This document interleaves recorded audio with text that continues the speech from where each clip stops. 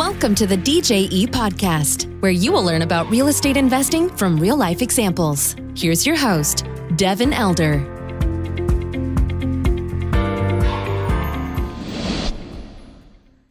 Hello and welcome. Today on the show, we've got Chad Sutton. Chad was a great interview guest, very knowledgeable, smart guy. They've done a lot of cool projects ranging from starting out in single family, like a lot of folks do, all the way up to doing multifamily projects all around the country with his team at Quattro Capital. He's also a podcast host.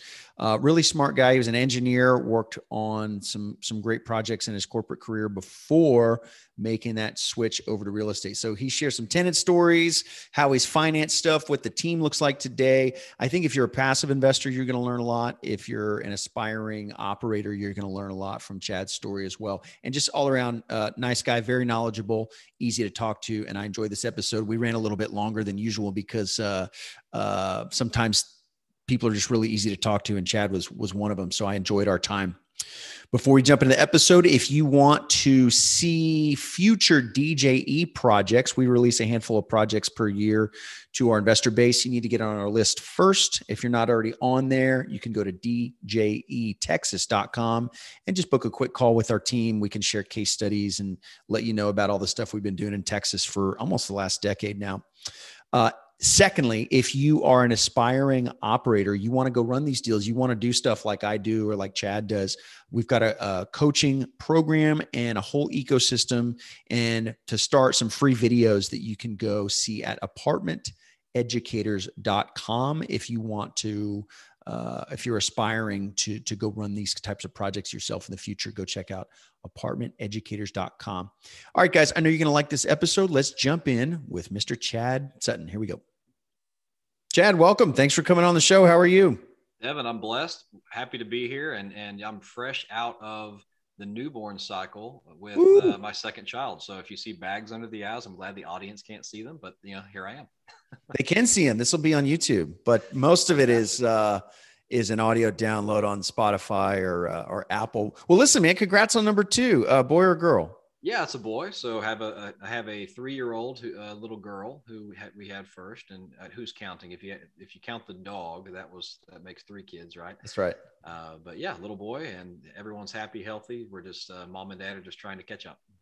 Love it, man. Well, congratulations. That's a very finite time of life, right? Like that little period doesn't last long. It feels like it lasts long when you're in it, but it goes pretty quick, as everybody says. But congrats, man. So growing the family, trying to balance being a businessman and a father. And that's we could record episodes and episodes of podcasts about that. We'll talk a little about that, but Let's talk a little bit about your background. So for folks listening, we talk a lot about multifamily, a lot about real estate, a lot about entrepreneurship, but what's your background? And, we're here talking today because of your investment company, but, take a step back and where are you from and how'd you get to real estate? Yeah, Devil, I'm glad you asked. And, it goes way, way back. Okay. I'm actually a 3rd-generation real estate investor. I didn't know it for a long time. Oh, that's funny. Yeah, it is funny. So my grandparents bought a large portfolio of single family real estate late in their career. And they kind of figured it out on their own, so we what market was that in? It was in Waco, Texas. So okay. An area very well. Yeah, everybody knows Waco, maybe not for the best reasons, but lately it's kind of undergone kind of a renaissance, right? That's right. Lately, I think the reason would be Fixer Upper and that TV show, but previous to that, it was other reasons that we don't have to get into on the podcast. When were they buying in Waco? Was this like a long time ago, 50 years ago? Or? No, not 50 years ago. It would have been the 90s, I think. Okay. So in kind of recent memory for me and you. Yeah, that's right. So most of my life, they've owned property in Waco. And I worked on them as a kid, Devin. I mean, I've always worked with my hands. So that was, I've gained some trade skills that way, if you will. Sure. But I was always encouraged to go to school and get a good job and work for a big company because that was the American dream, right? That's right. Yeah. And I think they were still figuring this out until much later in my life. And so I don't know if they were quite ready to encourage their family to go into it as well. So, fast forward several years, I watched them own those. I went to school, became an engineer. I was always great with numbers and building blocks and things of that sort. So the world told me to be an engineer, Devin. I became an engineer. And I worked for large companies or as a civil servant for organizations like NASA back when the space shuttle was still flying. Wow. I worked for General Electric, building most of the commercial airline engines you would fly around on today. So I did a lot of really hardcore engineering work for a long time. And a lot of simultaneous things happened, right? I looked down and I realized, well, gee whiz, I'm getting really, really good at this one thing. And that was combustion analysis and design, right? I knew how to I knew how to light things on fire, get a lot of power out of it, right? Suck, squeeze, bang, blow, right? I'm really impressed. You know that. Suck, squeeze, bang, blow. That is the simplest way of how an aircraft engine works. Do you have a background there as well? I'm a pilot. Yeah. Okay. You know it. Fantastic. I love that.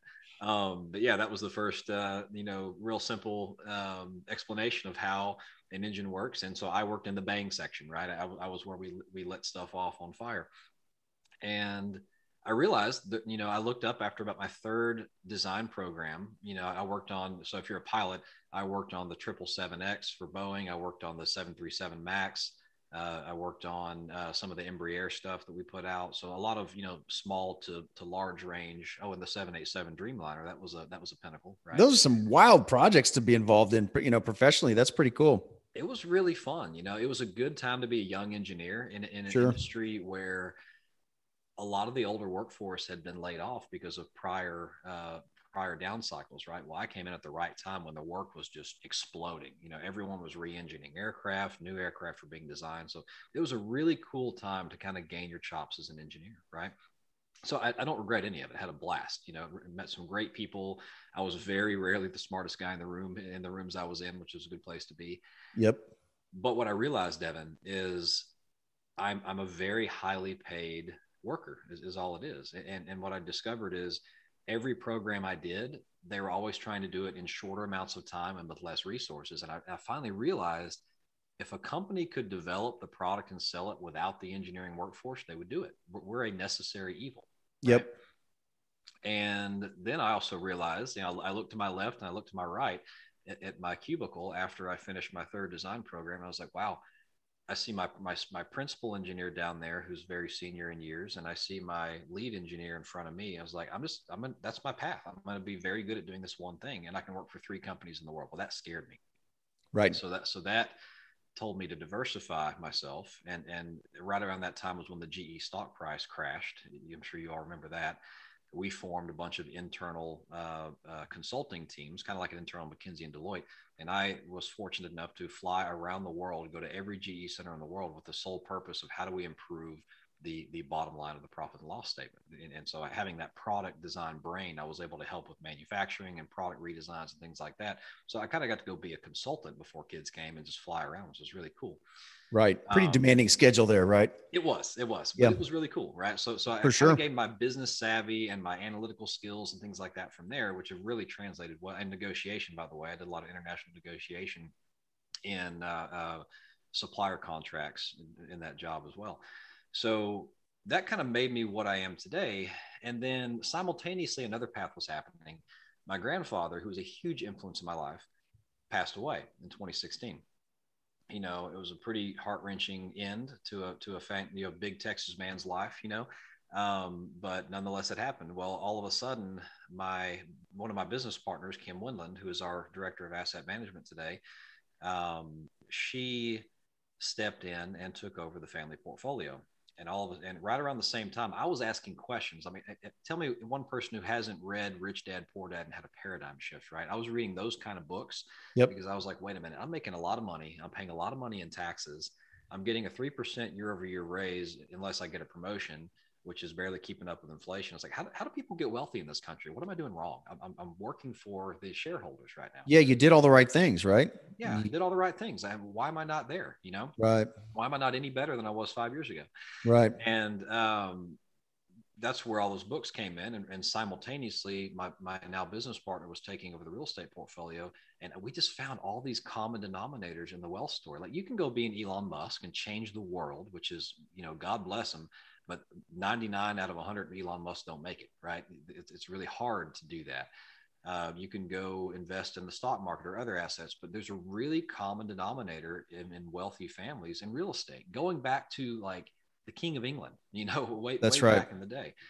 Land leases was one of the earliest forms of wealth. And so all that started to formulate into a plan of, well, how do we do this?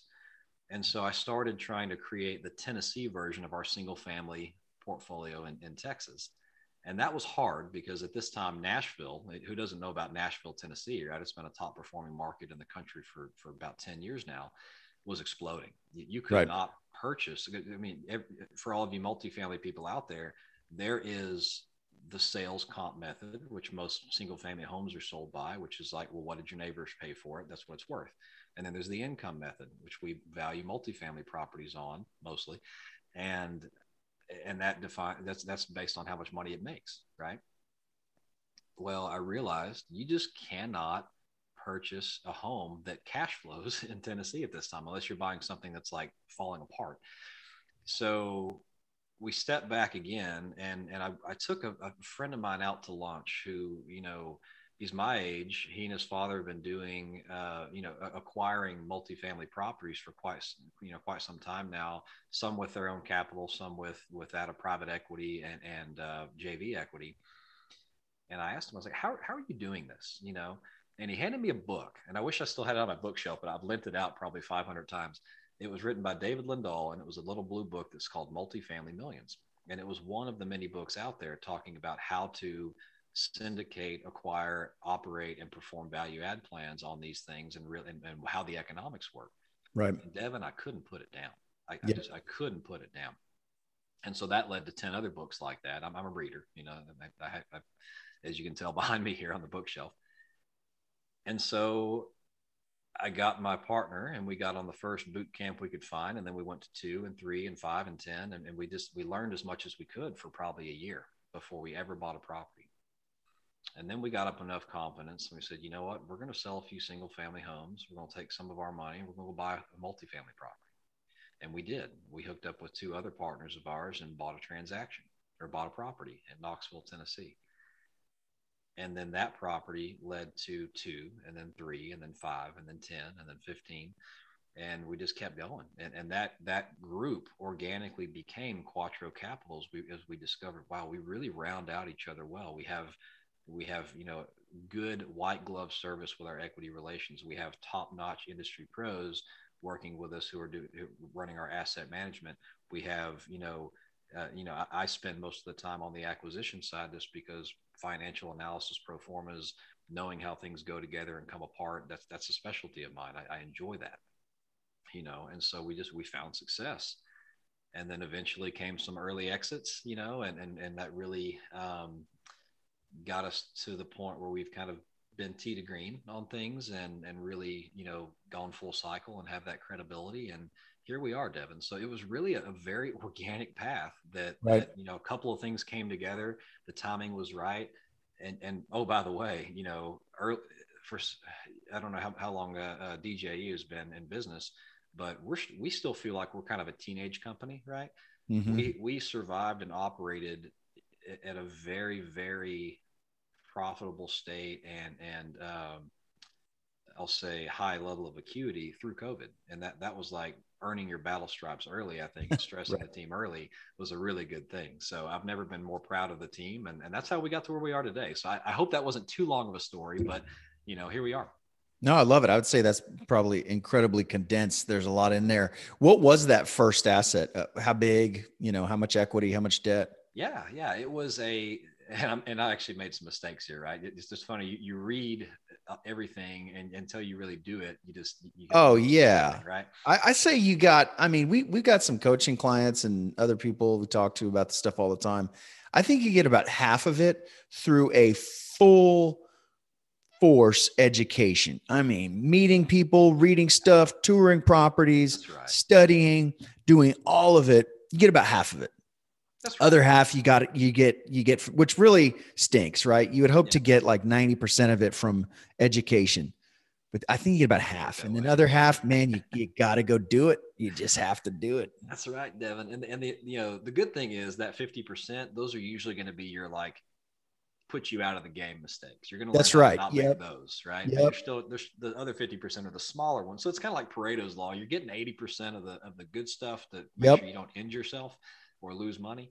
But so anyway, we bought a 35 unit property it was actually a unique asset. It was in North Knoxville, Tennessee. That's a good size for a first deal. I mean, right. Coming from some single family stuff and jumping in, that's good. It really was. And, we bought it at $2.65 million. Yep. Which now it's worth, Knoxville's done crazy things. Oh, sure. Yeah. Sell it for a lot of money, but it's, so we bought that property. It was a unique story that this architect actually had a house up on the hill, and about every, we joke about it. Every time he got mad at his wife, he went out back and built an 8-plex, and over about 10 or 15 years, he had 35 units, So, a lot of fights. Yeah, exactly. So it was kind of that. Every time we'd show it to the insurance agents who were bidding it, like, wait, how many years of construction do you have here? It's like, yes, they started in 1980, and the newest one's in 1995. So that's hilarious. They all look the same though, and they're thoughtfully built. I mean, it was just a great asset to start with. Yep. We brought to the table $605,000 in equity of our own money. It was amongst the 4 partners who bought it together. Wanted to really make sure we knew how to do this and we could prove it out before we had the burden of paying, investors a spread on. Yeah. I love that approach. I mean, I did my first multifamily unit deal the same way as 6 units, right? It wasn't 35, but it was all my money, me and the bank. I just could not envision taking on capital yet, And I don't know. It's easy to say now, like, go into 100+ units, you get all these efficiencies. There's all this stuff. Raising capital is easy. It's easy for you, right? You've done it a bunch. It's easy for us because we point to these full cycle deals. But boy, starting out, I just really, really like that approach of just, hey, it's your money, it's a partner's money. Let's do proof of concept on our own nickel, and probably wasn't the most efficient deal you could have done. No, I just really like that approach though. Yeah. And it really, and the funny thing is we operated it for probably 2 or 3 months. Like, okay, this is working. We're going to go, and the next deal we did. Sure. You kind of check the box, right? Yeah. Yeah. So we figured out that, okay, this thing isn't blowing up and bank's not taking it back 30 days in, we're doing okay. We got the right teams. So, all those limiting beliefs, and they're just limiting beliefs, Devin. We could have gone into 100 unit and we probably could have been fine, but we just didn't we just mitigated the risk of not having to worry about our credibility with capital until we knew we could do it, I love it. And I'm sure your investors appreciate that. And I think that's a great move. Yep. Yeah. And so, the thing I did wrong there, had I bought this today, I probably would have put a bridge note on it, so something with extensions. You don't never want to get caught having to refi in a bad time, but sure. Usually the bridges we've done are like, 2 or 3 years plus one. So that's 2 extensions for a fee. So that can spread you pretty far if you have to get through something. But there was just so much value in this building. It's now worth 3.6, and it's not been that long, so if we it would have been better to refi, but instead we put a Freddie Mac small balance loan on it. Right. And sadly, the small balance loan program does not allow you can't do a cash out refinance with right. It comes with a big prepay. So we kind of call that dead equity. We have dead equity. Yep. Or can. I mean, if the Freddie SBL is a great product, if the step down prepay is an option, but even that, you're looking at something to watch out for. Anybody listening, getting into deals, it's, low rate fixed debt is a beautiful thing, but usually the backside of that is this prepay. And you see deals out there. I see deals out there where somebody's got a $2 million prepay.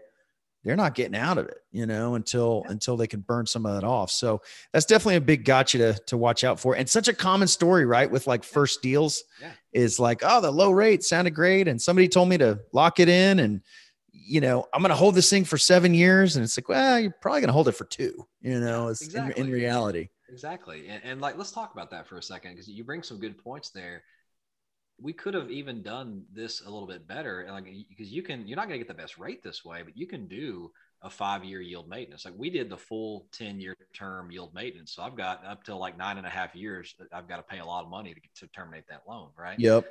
Which it is what it is. And we're probably going to do that when we sell it, but to lesson learned. we could have, to Devin's point, we could have done a step down prepay, which is, it depends, but it might be like 5%, 4%, 3%, 2% of the loan over 5 years. Yep. You'll pay a little more in rate. But there's ways we could have done that better. Whereas the best route would have been take it down with a local bank. I use local banks as bridge loans all the time, by the way, because they usually don't have a prepay. They'll usually give you 18 months IO, some CapEx in the loan. They'll give you good rate. Yeah, good rate. 3.75 is my latest one. Now, is recourse a factor on those, and that you're okay with? It's an okay trade? It is an okay trade for us. We don't like recourse, and you have to be careful with it, because it's not because we're worried projects are going to go bad, Devin, but it's a contingent liability, and banks know this. When a bank underwrites you, they're going to look at all your recourse loans and lower your net worth based on that. So it kind of dings your scorecard, if you will, to use Robert Kiyosaki's term, right? Yep. Such a great point. Yep. So that's our problem with it. But what I've been successful with, and guys, everything is negotiable in this space. Everything. Go to the bank and say, look, I could do a Freddie Mac SBL loan like this. I really could. But this is a local deal. We'd like to put it with a local bank. We have a vision for this property. They love investing in the community. Sure. They're like, look, but hey, here's the deal. We can't do a full joint and several recourse. Like, we have 5 partners. You don't need 500% of the loan guaranteed. Right. So break it up. Like, maybe you want an aggregate of adding us all together. It's 105% or something, or 125%. And so what we'll often do is individually limit our liability pretty far. But we never intend to keep those loans longer than a year and a half, Right. So it's a risk tolerance thing. But you're using a local bank kind of in place of a bridge. You're getting better terms. You're taking some limited recourse for a finite period of time. That's a lot. That's a good play. And then you refi out into some fully non-recourse stuff. I want to preface that, because I don't want to get our listeners in trouble here. If you got a rough property that's got high delinquency, high vacancy, like, you're going to need a real bridge loan for that. Yeah, that's right. Bank's not going to touch that. But if, like, this property, it was already stabilized. It was 95% occupied. It was just low rent. Like, we had the ability to, organically and with some slight renovation, take a stabilized property and make it higher rent stabilized property. So that's where that really shines, is those textbook value adds, where it's kind of already pretty stabilized, Sure. Yeah, that's a great point. There's this whole spectrum between stabilized and just total war zone properties. And, there's a spectrum there, but if you're on the cleaner side, that reduces your risk in a lot of ways, makes it palatable to take on some of that recourse debt for a little bit up front. And I've done all of them. I'm sure you have as well. We've done a Class D property. I'll probably never do one again. It's just I don't have enough hair in my head to deal with that again. Amen to that. Yeah. And we've done, ones where we're basically taking over something that's 60% occupied, yep. and those are good. Those are worth it, because we're going to double value on that in 18 months, not equity value. So right. It's, those can be really, really powerful as well, but it's a different business plan. Yeah, that's right.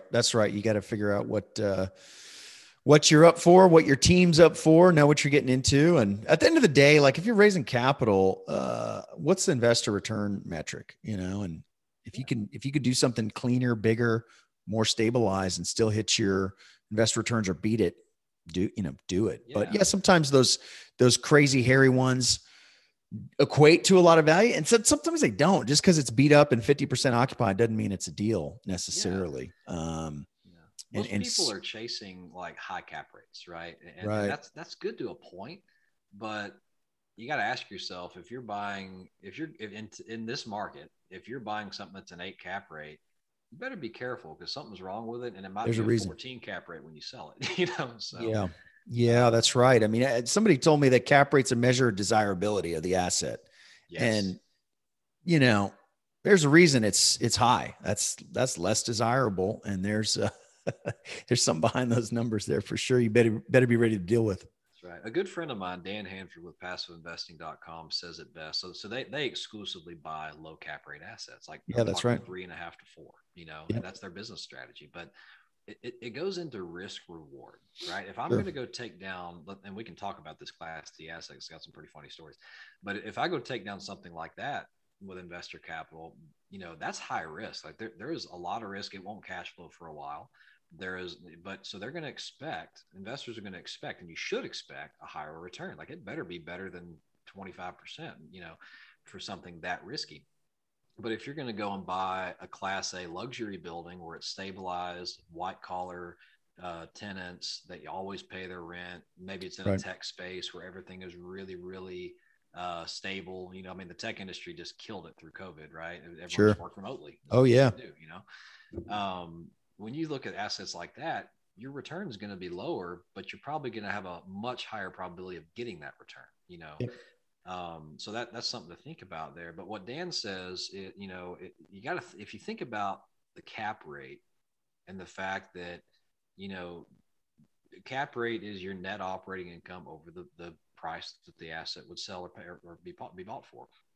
Well, if you rearrange that equation and say, well, if I'm going to add $1 in NOI, net operating income, and I divide by my cap rate, if you're at a 10 cap rate or even an 8 cap rate, that's just for simple numbers that, that 10 cap rate is going to equate to basically the same, a certain amount of money. But if you buy it at a 5 cap rate, that $1 is now worth twice as much as it would be at a 10 cap rate. So while you may or may not cash flow as strongly as one of these, really busted assets that you go and really just turn the NOI around, your appreciation is going to be much higher on a low cap rate asset. Even if it stays flat, or even if it decompresses by 50 basis points from a 5.5 to a 6 or something, or even a 5 to a 5.5, that multiplier effect is going to be really big. So that's I think that's one of the ways they rationalize it, plus making sure they're in core city centers and high acuity or high not acuity. I'm losing words here. Really, really good job supported areas, right, where they get white collar individuals. Yeah, it's an interesting approach. I mean, yeah, your NOI increase on a low cap rate property is going to have a bigger impact on value for sure. Also, none of us like to buy for appreciation and just hope for it.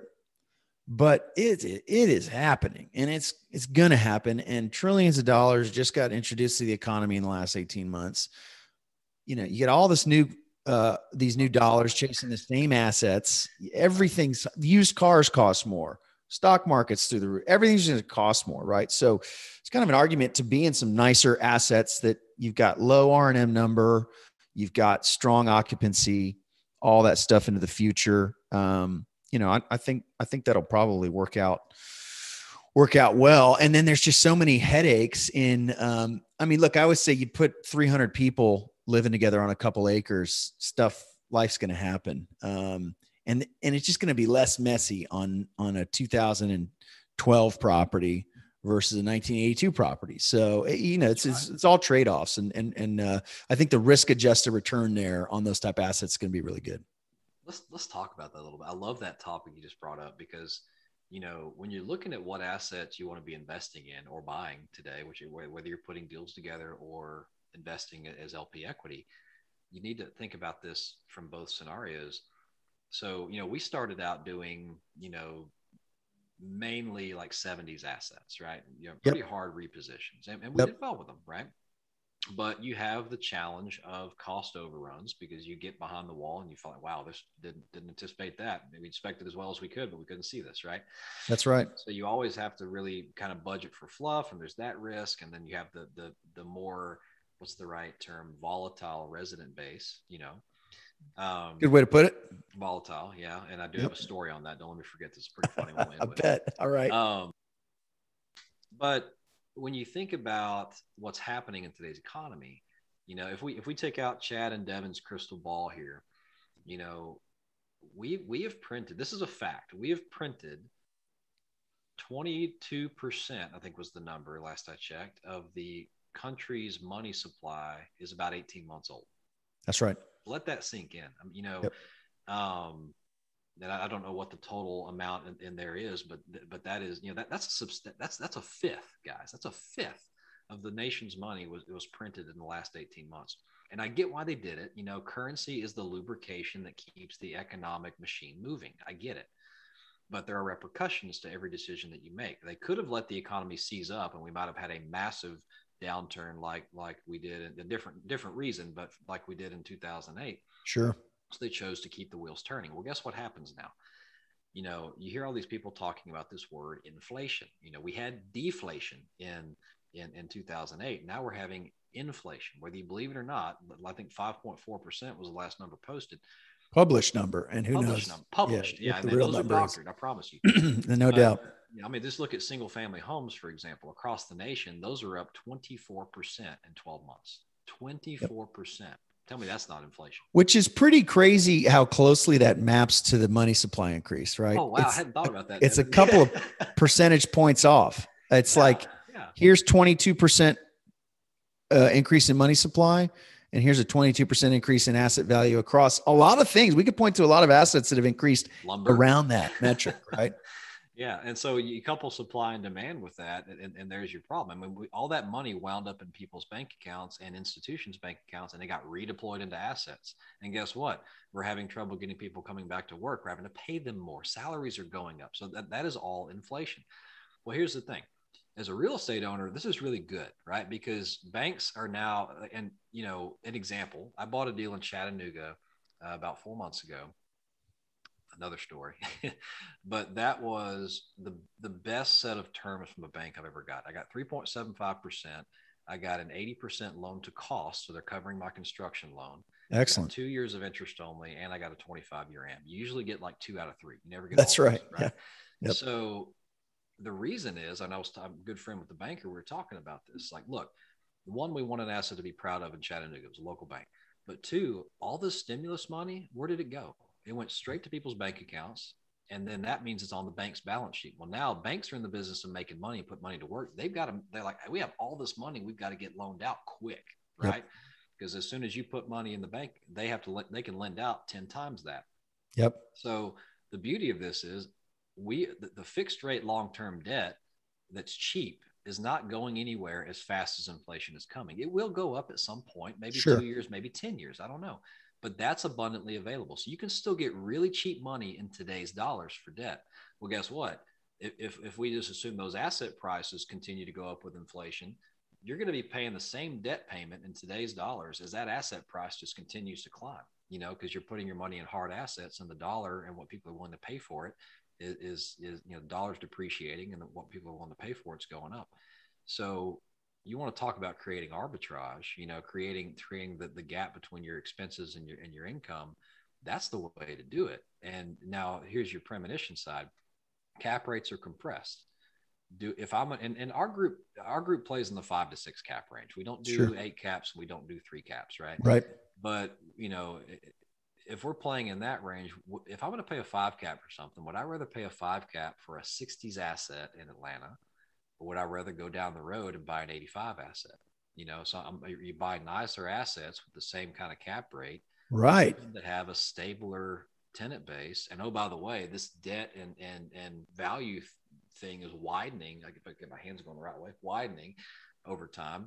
What's not to love about this space? 100%. I mean, I think, a number of years ago, you saw this stratification of cap rates according to asset classes, and now it's just been smashed together. So you buy, just like you said, you're buying a 60s asset on a, 5 cap or 90s asset, for negligible changes in cap rate and very real changes in operating experience between those two. Right. Absolutely. And so, yeah, it's a great point. I mean, the cap rate discrepancy between asset classes is all but kind of disappeared. It's all been smashed together.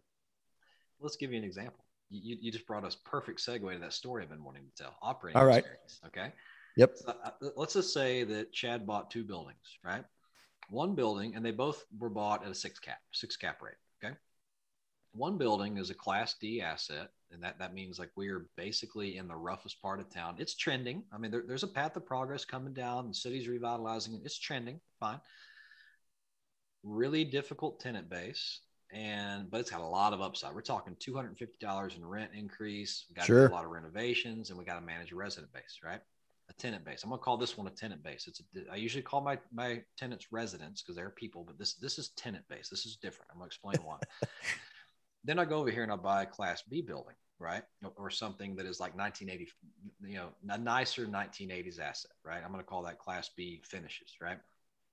And I pay the same cap rate for it, and I have a mixture of blue and white collar workers by choice, and it's a pretty decent little asset. Well, the story that I have over here on the Class D asset, this is the kind of tenant base that you tell them they don't have to pay rent on TV, and they take that seriously and say, I'm not paying rent, right? That's right. They also have no respect for what they live in. It's a product of what they've been brought up in. It's sad, but no matter what you do nice for the residents, the tenants in this situation do not have any respect for the building. That's the difference in me between tenants and residents, is respect for the building. It's a good distinction. Yep. And I'll give you an example. We went in and dropped about $40,000 on an encapsulation program in these old basements because there were mold problems we needed to remediate. We knew that, right? We got this finished on June 30th, 2020. And then the 4th of July happened the next week. And I'll be darned if this tenant base didn't throw a block party, break into the basements, pull all the tarps out of the basements, encapsulated, and made a slip and slide down MLK Boulevard. There you go. Like those kind of shenanigans, you don't deal with certain resident bases, right? Yeah. So that's the kind of operation that you just can't predict. It's funny. I mean, you gotta stop and laugh at it. In retrospect, wow, sure. Really? But now we have to do this again. So it's those kind of things you just can't predict, and they're going to really have a huge impact on your operations. Whereas you buy the same asset over here, maybe I've still got to spend a little bit of money on the units. Maybe there's only $100 rent bump available, for a renovated unit, but you're working with you're typically working with families, you're working with working class people, who have respect for the building. And, the project we did over here on the left side with Class D, that was kind of a mission for us. We did it with our own capital. It was like, hey, let's really revitalize this area. And we did it. We're selling because we don't want it anymore. But it was like, we really wanted to make an impact on the affordable housing in this area. And we actually, we used we filled it with charity, people who are backed by charities rather than market rate tenants, Right. So it was a really cool mission, but you got to do that because you love it. You don't just chase high cap rate, high return, because you're going to be dealing with a whole lot more gray hair situations than if you had just bought, a comparable asset at the same cap rate that's much newer and has a more working class resident base in it. So. Yeah, no, that's quite the story. I bet you have more. I've got a ton, and it's funny that this trajectory, right? It's like everybody starts in these 60s, 70s high cap rate assets, and then they kind of cut their teeth, and then they kind of go bigger and cleaner, right? I just seen that trajectory. Oh, I see it with us. I see it with all kind of different firms. It's like, yeah, all right, we made it through the gauntlet. We made investors some money, and we learned a whole lot of things that we don't want to do again, right? Yeah. And that's exactly good. It. That's part of the process. It's very true. And, there's nothing wrong with doing assets like that. Sure. It does take a little more operational rigor to make them happen, but I think you're also able to hire, you can hire better with the nicer assets. Yeah, right? That's right. The property management firms that you have access to on these more, maybe not luxury, but higher end assets, they're more abundant. Those teams don't want to deal with that either. Right. So, right. This is the way it is. Yep. Yeah. The whole kind of team gets a little bit better, right? The team you're able to hire and the whole, the tenant base, the resident base, whatever it is, improves. So what are you guys looking at? We're talking kind of mid 2021 now. What are you guys looking at? What's an ideal deal for your firm to take down now? Yeah. I mean, we're working on something in the Dalton, Georgia submarket. It's a kind of submarket of the Chattanooga MSA. We really like the Tennessee, Georgia, Alabama regions right now. I think an ideal deal for us is newer than 1980. I've not really been excited or successful at buying anything newer than 2004, which is plenty new for us. Sure. I like a little dirt, a little meat on the bone. Right. But we really like to see, and I think this is kind of a textbook answer. We like to see that we don't have ancient electric systems and plumbing systems in there. No polybutylene, no cast iron, no galvanized, no aluminum wiring. So, and we kind of want to make sure the structure is somewhat intact, right? So as long as we have something that's really sound there, and we can focus on, building the community, improving the resident base, and their experience, and focus on, finishes and getting that to where it wants to be. That's an ideal deal. Right. We're not afraid to touch some big ticket items, but those just add risk. And quite frankly, you don't increase your NOI by improving a roof.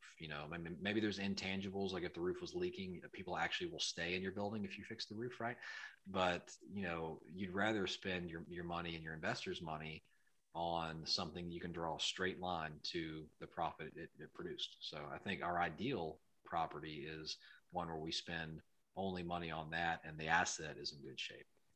Yeah, that's right. I mean, you've got to have a target and an ideal to pursue. And maybe there's 10 factors or components of that: the age, the location.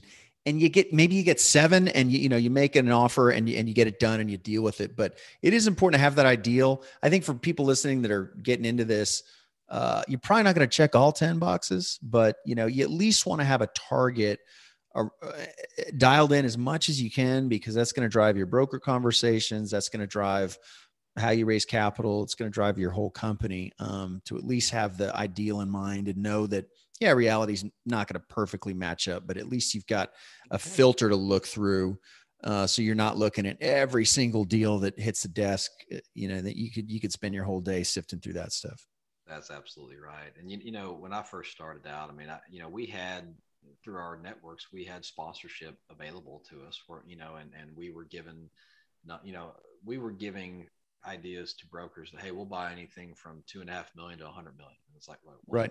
Like, no, that's right. Not even the same buyer pool, Right. So, who are you? Yeah. Who are you? All things, all people. Yeah. We didn't really have success until we were like, no, this is the avatar that we're looking for, and this is what we're willing to go after. So I couldn't agree more with you on that. Yeah. That's awesome. So what does the firm look like today, and how do you guys divvy up duties? Yeah. So Quattro Capital is made up of 5 partners, and we actually have something kind of unique called an alliance partnership program.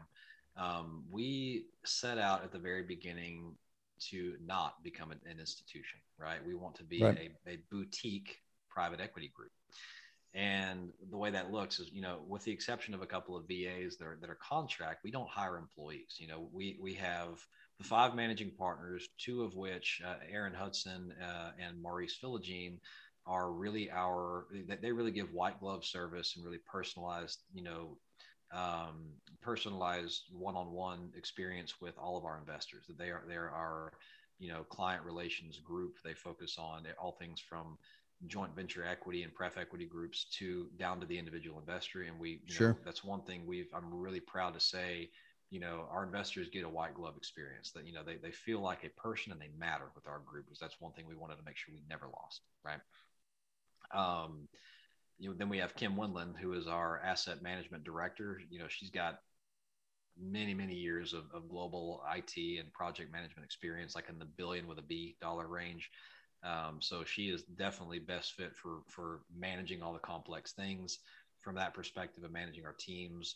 I lead the acquisition phase. So everything from the inception of broker relationship to the takedown I'm involved with, and even with the deal structures, things of that sort. That's the fun part. That's the fun stuff. That's the hunting, right? That's right. And then Tammy Sutton, who is actually, full disclosure, my mother is Tammy Sutton. My aunt her sister is Kim Windland. So we do have a family. They're the 2nd generation to my 3rd generation real estate. Right. investors.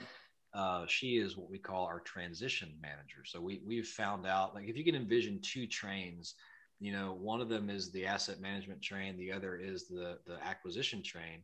And the handoff between those trains is where a lot of projects go off the rails. No doubt. Right? So, we have designed our company to where we have the acquisitions train that's running, and then eventually the asset management train catches up. The transitions player helps get everything from one train to the other, and then the acquisition train stops and the asset management train takes over. Right. So it's really, a big.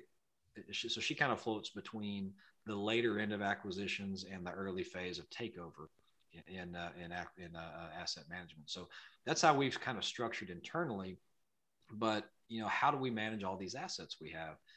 Well, our alliance partnership program is something we kind of designed because, you know, as I'm sure you have as well, we have found in a lot of these network groups that we've been a part of, there's a lot of really cream of the crop people who rise to the top. They get through all the material. They're just, you know, but there's a barrier to entry in this business, right? And so we'll start from as little as a sponsorship relationship and then all the way to an alliance partner in different phases. But, you know, if we sponsor a deal that you're doing and we work well together, we'll move you to an apprenticeship phase. And it's basically on the job training where you are working with us under our direction to follow our systems, processes, and procedures.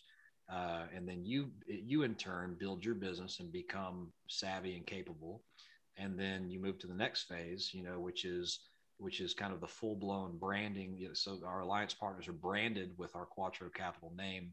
When they reach out to people in the industry, they're part of us, right? Right.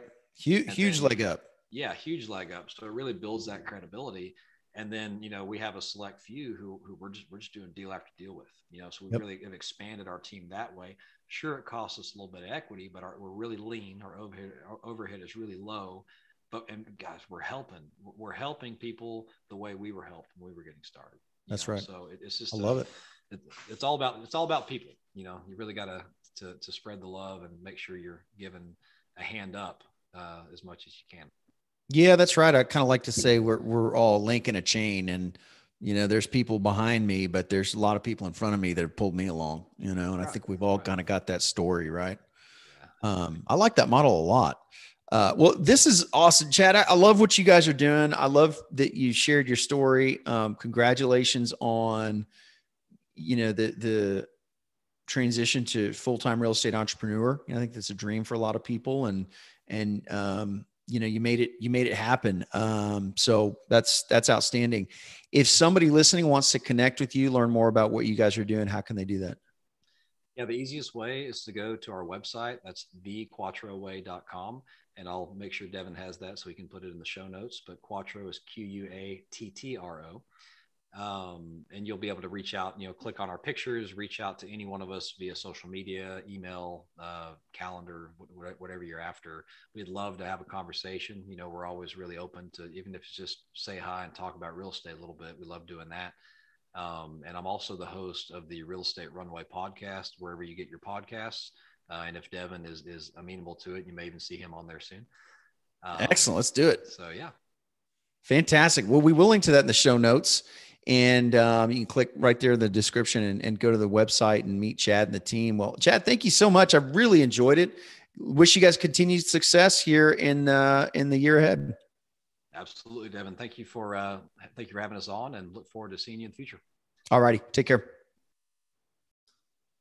Hey, thanks for listening to the show. I hope you found that educational, entertaining, inspiring, all of the above. If you are interested in seeing future DJE investment projects and you are not already on our list in our portal, you can go to the website, djetexas.com. There's a little button there to schedule a 15-minute call with our team, answer any questions you have, and make sure you get on that list to see that next project that comes out. Also, if you're interested in being an investor that runs these deals, we've got a free 7-module course for you at apartmenteducators.com. A lot of great free content there to ramp up your education in the multifamily investing space. Once again, thanks for listening. We appreciate it. We always appreciate a 5-star review. That helps the reach of the show. That's one way you can give back if you enjoyed it, and we'll see you on the next one. Take care. Thank you for listening to the DJE podcast. For more information, please go to DJETexas.com.